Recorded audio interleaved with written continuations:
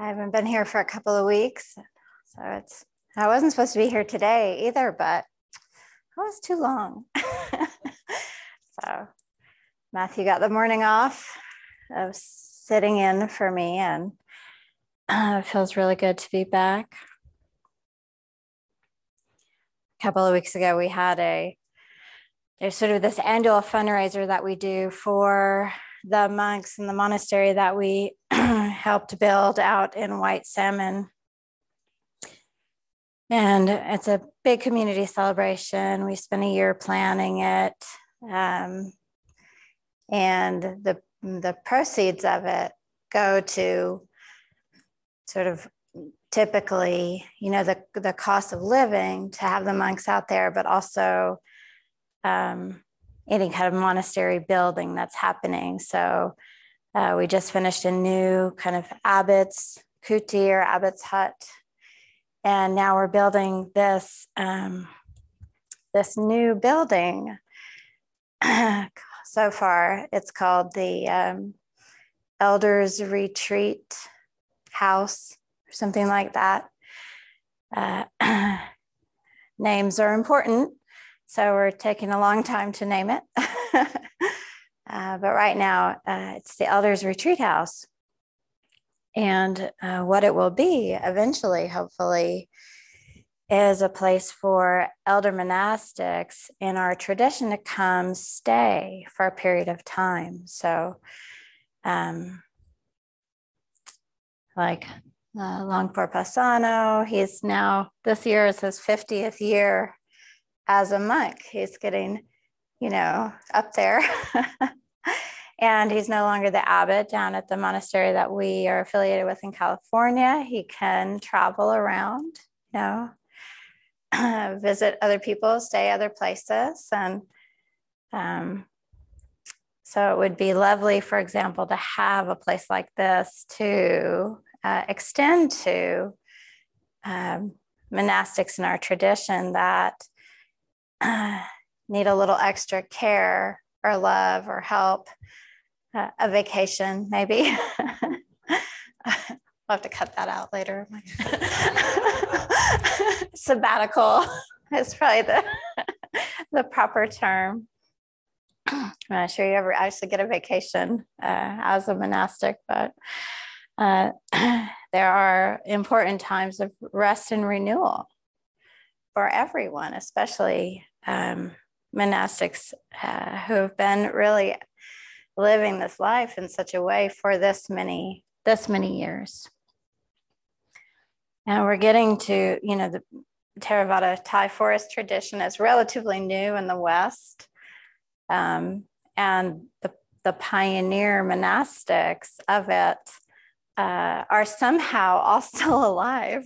So Ajahn Sumedho is going to be celebrating 90 years this next summer. And, like I said, Longpor Pasano he's 50 years in robes, and a number of the other sort of early monks in this tradition, early monks and nuns in the West, out of this kind of Thai forest tradition. They're in their 70s, 80s, 90s, 60s, maybe. And so places where they can stay, there are plenty of places in Thailand, that will take care of a monk or a nun until they die.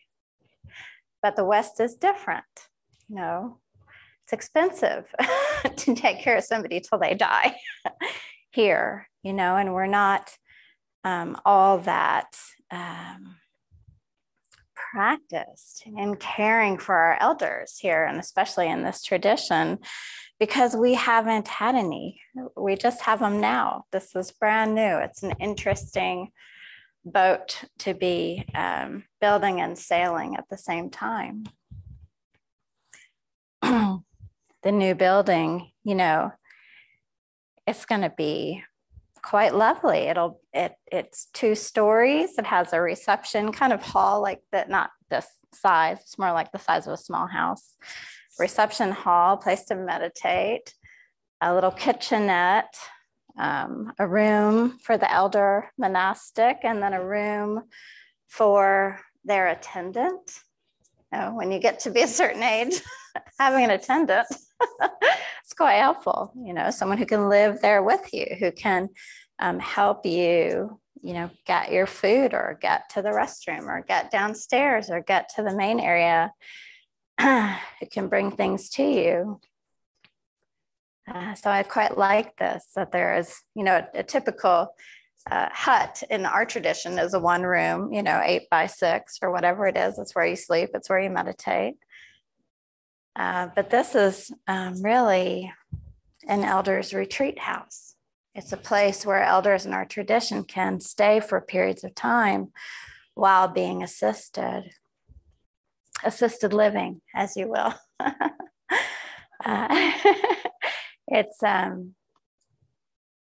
think parts of it will be ADA accessible. I'm not exactly sure if it all will be, but it will be easier to access and navigate than, say, just your run-of-the-mill kind of home of the same size.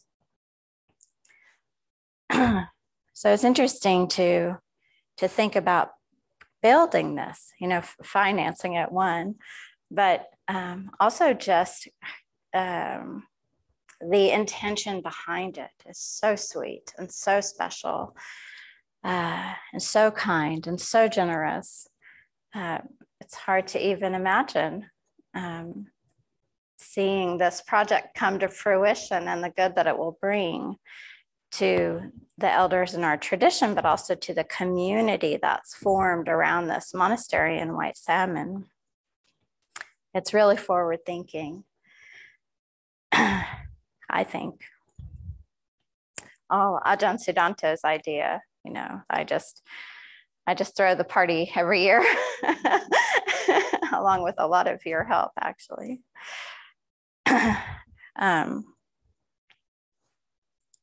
But the Buddha, in our tradition, we have this framework of the heavenly messengers.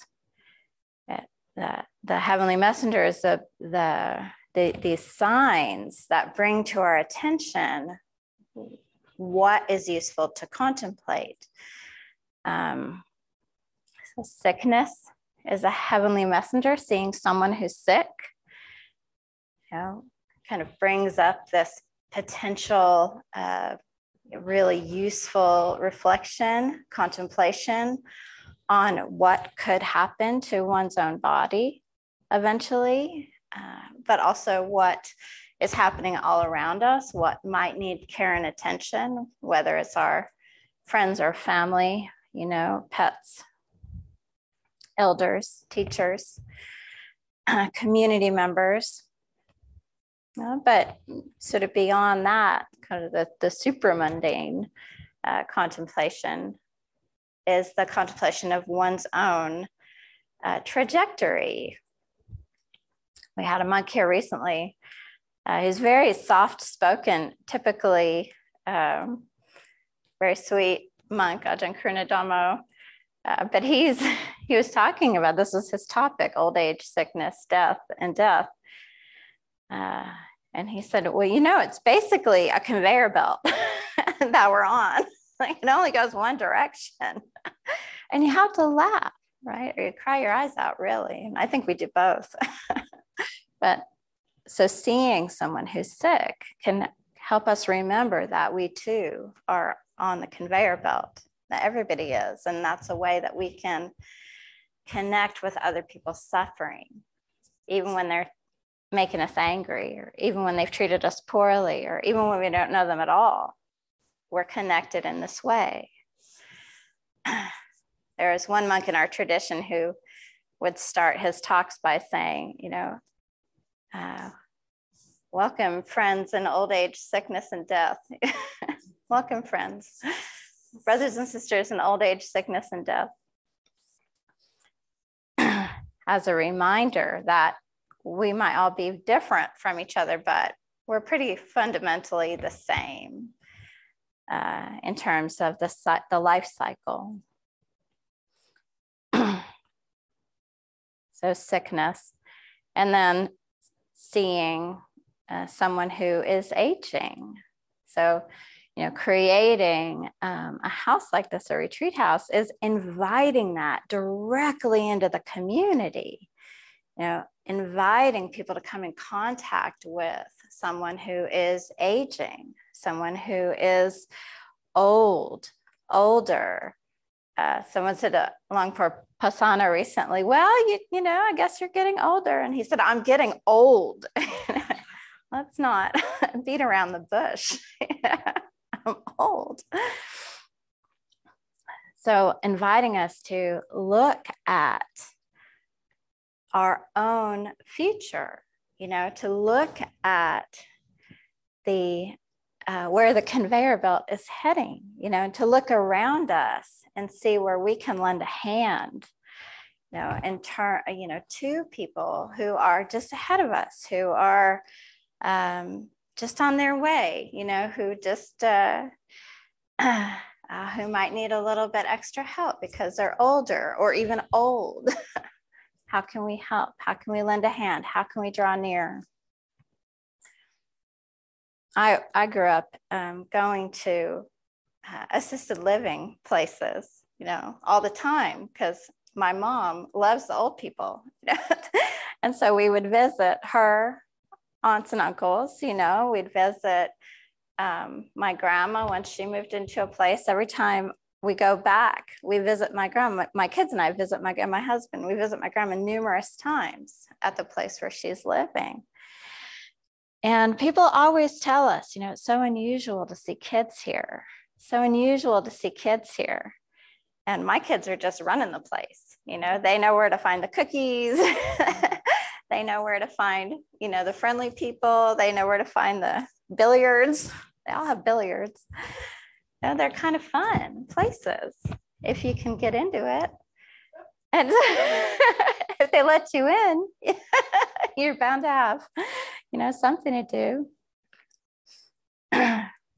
But my kids love these kind of places because they're like big mansions, and usually there's cookies or something to drink somewhere. So that's all you need, really, kids. They just want what they want, you get it from anyone. But they didn't grow up being afraid of elderly people. I didn't grow up being afraid of elderly people because that was where my mom's attention was. And my grandma, I don't know, she's in her 70s or something, after she retired, she used to work at, God, what did she do? She volunteered making pies at the VFW or something for the old people. She'd say, well, I got to help the old people. I was like, Grandma, you should relax. You're in your 70s. She's like, well, the old people need pies. I'm like, they do, Grandma. That's, enjoy it. Enjoy it. My grandpa was the same way. He retired in his 50s or 60s or something. And then he did Meals on Wheels. So I don't know if you're familiar with Meals on Wheels, but he would drive, food around to the old people. Well, the old people need food, So he'd take me around and they'd all give me candy. And that's how you teach kids to love elderly people. We're just like puppies. A treat? You have a treat? But people are so delighted, to see me as a little kid. And people are so delighted to see my kids, when we go to Edgewood to visit my grandma. And then my kids soak up that delight, just like I soaked up that delight. Oh, they love me. Why? Because I'm here. That's why. That's it. That's all it takes.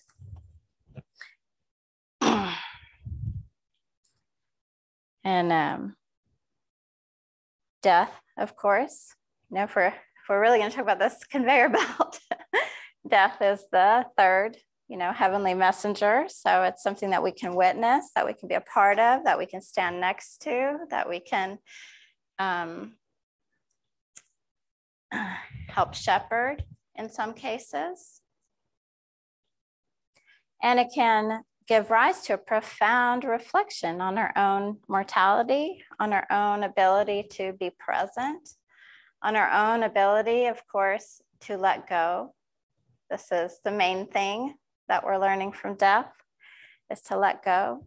Is to let go of the people around us, to let go of our own body, to let go of the way we think things should be, to recognize we're moving in a direction, and to gracefully follow, gracefully carry on in that direction. Before I was a Buddhist, I guess, I say, or I think of this experience with death as one of my early Buddhist experiences, even before I knew what Buddhism was. My grandpa died when I was relatively young, 19 or something, 25 years ago. And, so I was older than 19. I was young, not that young. And he was quite beloved by his family. And he died at home. He had been on hospice.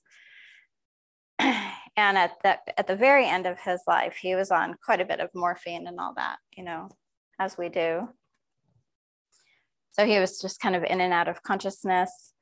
But my whole family was there in his house, my aunts and my uncles and my parents and my cousins and even some friends, partners, anybody who had a connection to the house, but mostly family, just came to hang out, came to sit, in the living room. And then we would take turns going to visit with my grandpa. So when you had your turn, then you came back out to the living room and somebody go in, have a talk, have a turn. And I don't remember this, but my mom says that she popped in during my turn. And I was like laying on his bed, like feet to head, just hanging out just with my grandpa, as I would, being ridiculous, the oldest granddaughter, taking up all the space. Here I was in my 20s, so I could have had a little more dignity, but I didn't. And I just talked to him, and then when I had enough of talking to him, I went out into the living room, and this went on, I don't remember, a day or two or hours. And then he died in the house with everybody there. And then he was taken away and all the things. But for me, that was a profound sort of contemplation on how it could be. It's kind of perfect. It was kind of beautiful. It was kind of aspirational. It made me at an early age want to live my life in a way that people would hang out in my living room while I was dying in the bedroom. And I'm not there yet, but I think, once I got on this sort of Buddhist path, I realized that this is it. This is a path to a good death. Maybe it's macabre, but really, we need a path to a good death because we're on a path anyway. So I started to think of this practice eventually as a path to a good death rather than a path to a good life. Same thing, really. And then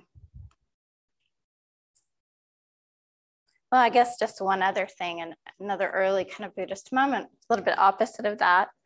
My aunt, great great aunt, maybe, Ethel, she was in a home most of the time that I knew her, and we visited her all the time. And then my grandpa's sisters, we visit them. And my aunt Ethel at one point was losing her eyesight, or she had completely lost it. And I asked her how that was. I didn't know when to keep my mouth shut, and I thought it was very interesting how Buddhists were all interested in everything.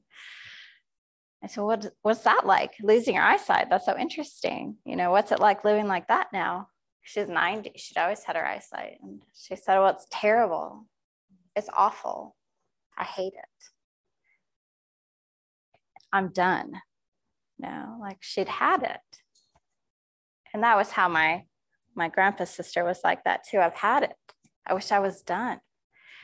So hearing that from an elderly person was another way to, kind of give rise to that reflection. And what does that mean? To be done, to feel done, to want it to be done.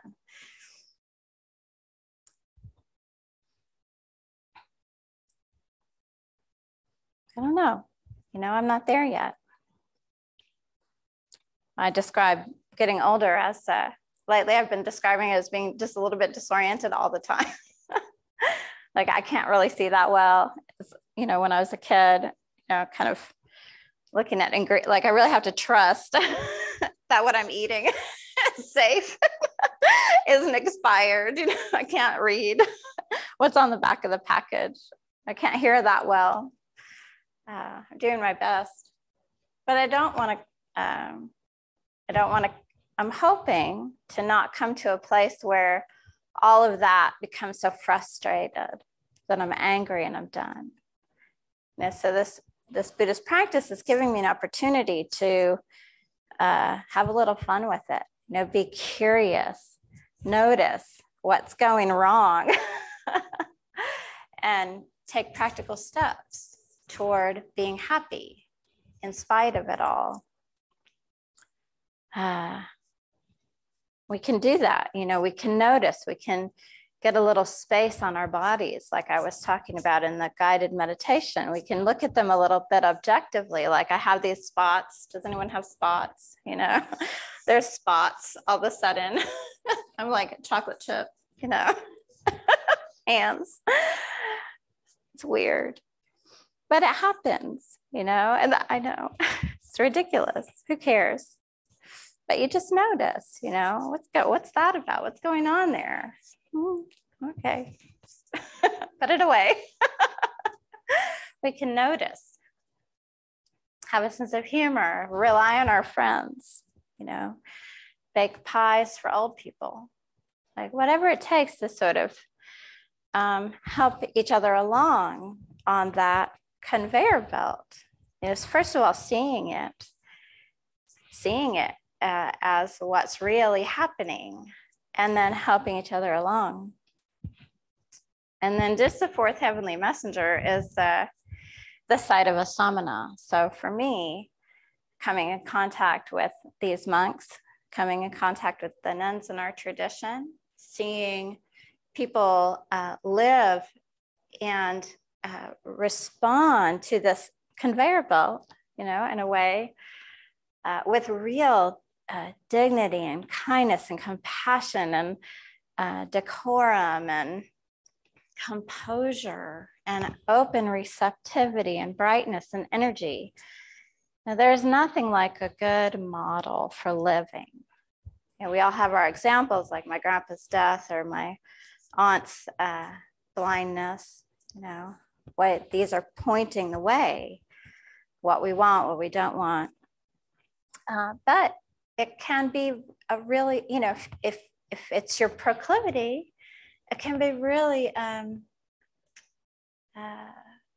quite a good thing to come in contact with modern day examples of this kind of living.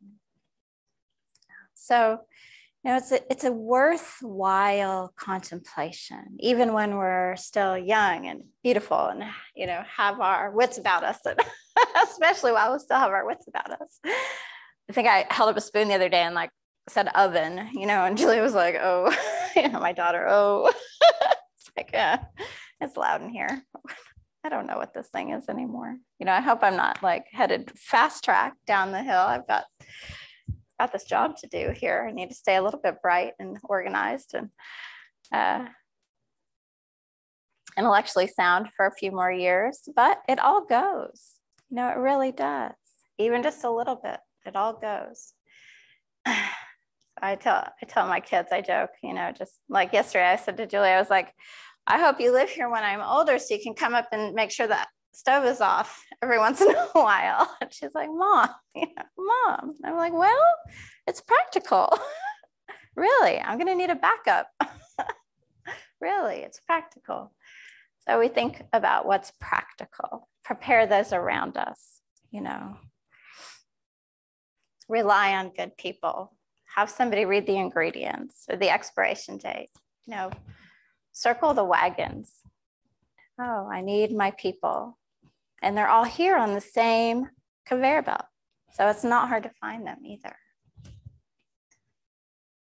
Okay, that's enough. That's enough. Thank you for your kind attention. We have a comment. Go ahead. Would you? Oh, I can read that. Go ahead, Michael. Did you bring your glasses? Let's see. I can read it because it's that far away. Let's see. Thinking about generous, beautiful, forward-thinking for monastic elders. What a great opportunity to remember that PFOD has a founding elder that is retiring soon. It would be wonderful for us as a community to have generous, beautiful forethought for Sakula's aging process as well. I wonder what that might look like. Yes, yes. In our tradition, monks have a place for life if they're doing the work, if they're in robes. But again, this is a boat that we're building and sailing, right? This is a lay center. This is where all of Sakula's energy has gone for 25 years, where mine is now. So how do we take care of our elders, of the people holding the space for us? I think we're going to be continuing that conversation in a real serious way, aren't we, Stephanie? Yeah, yeah.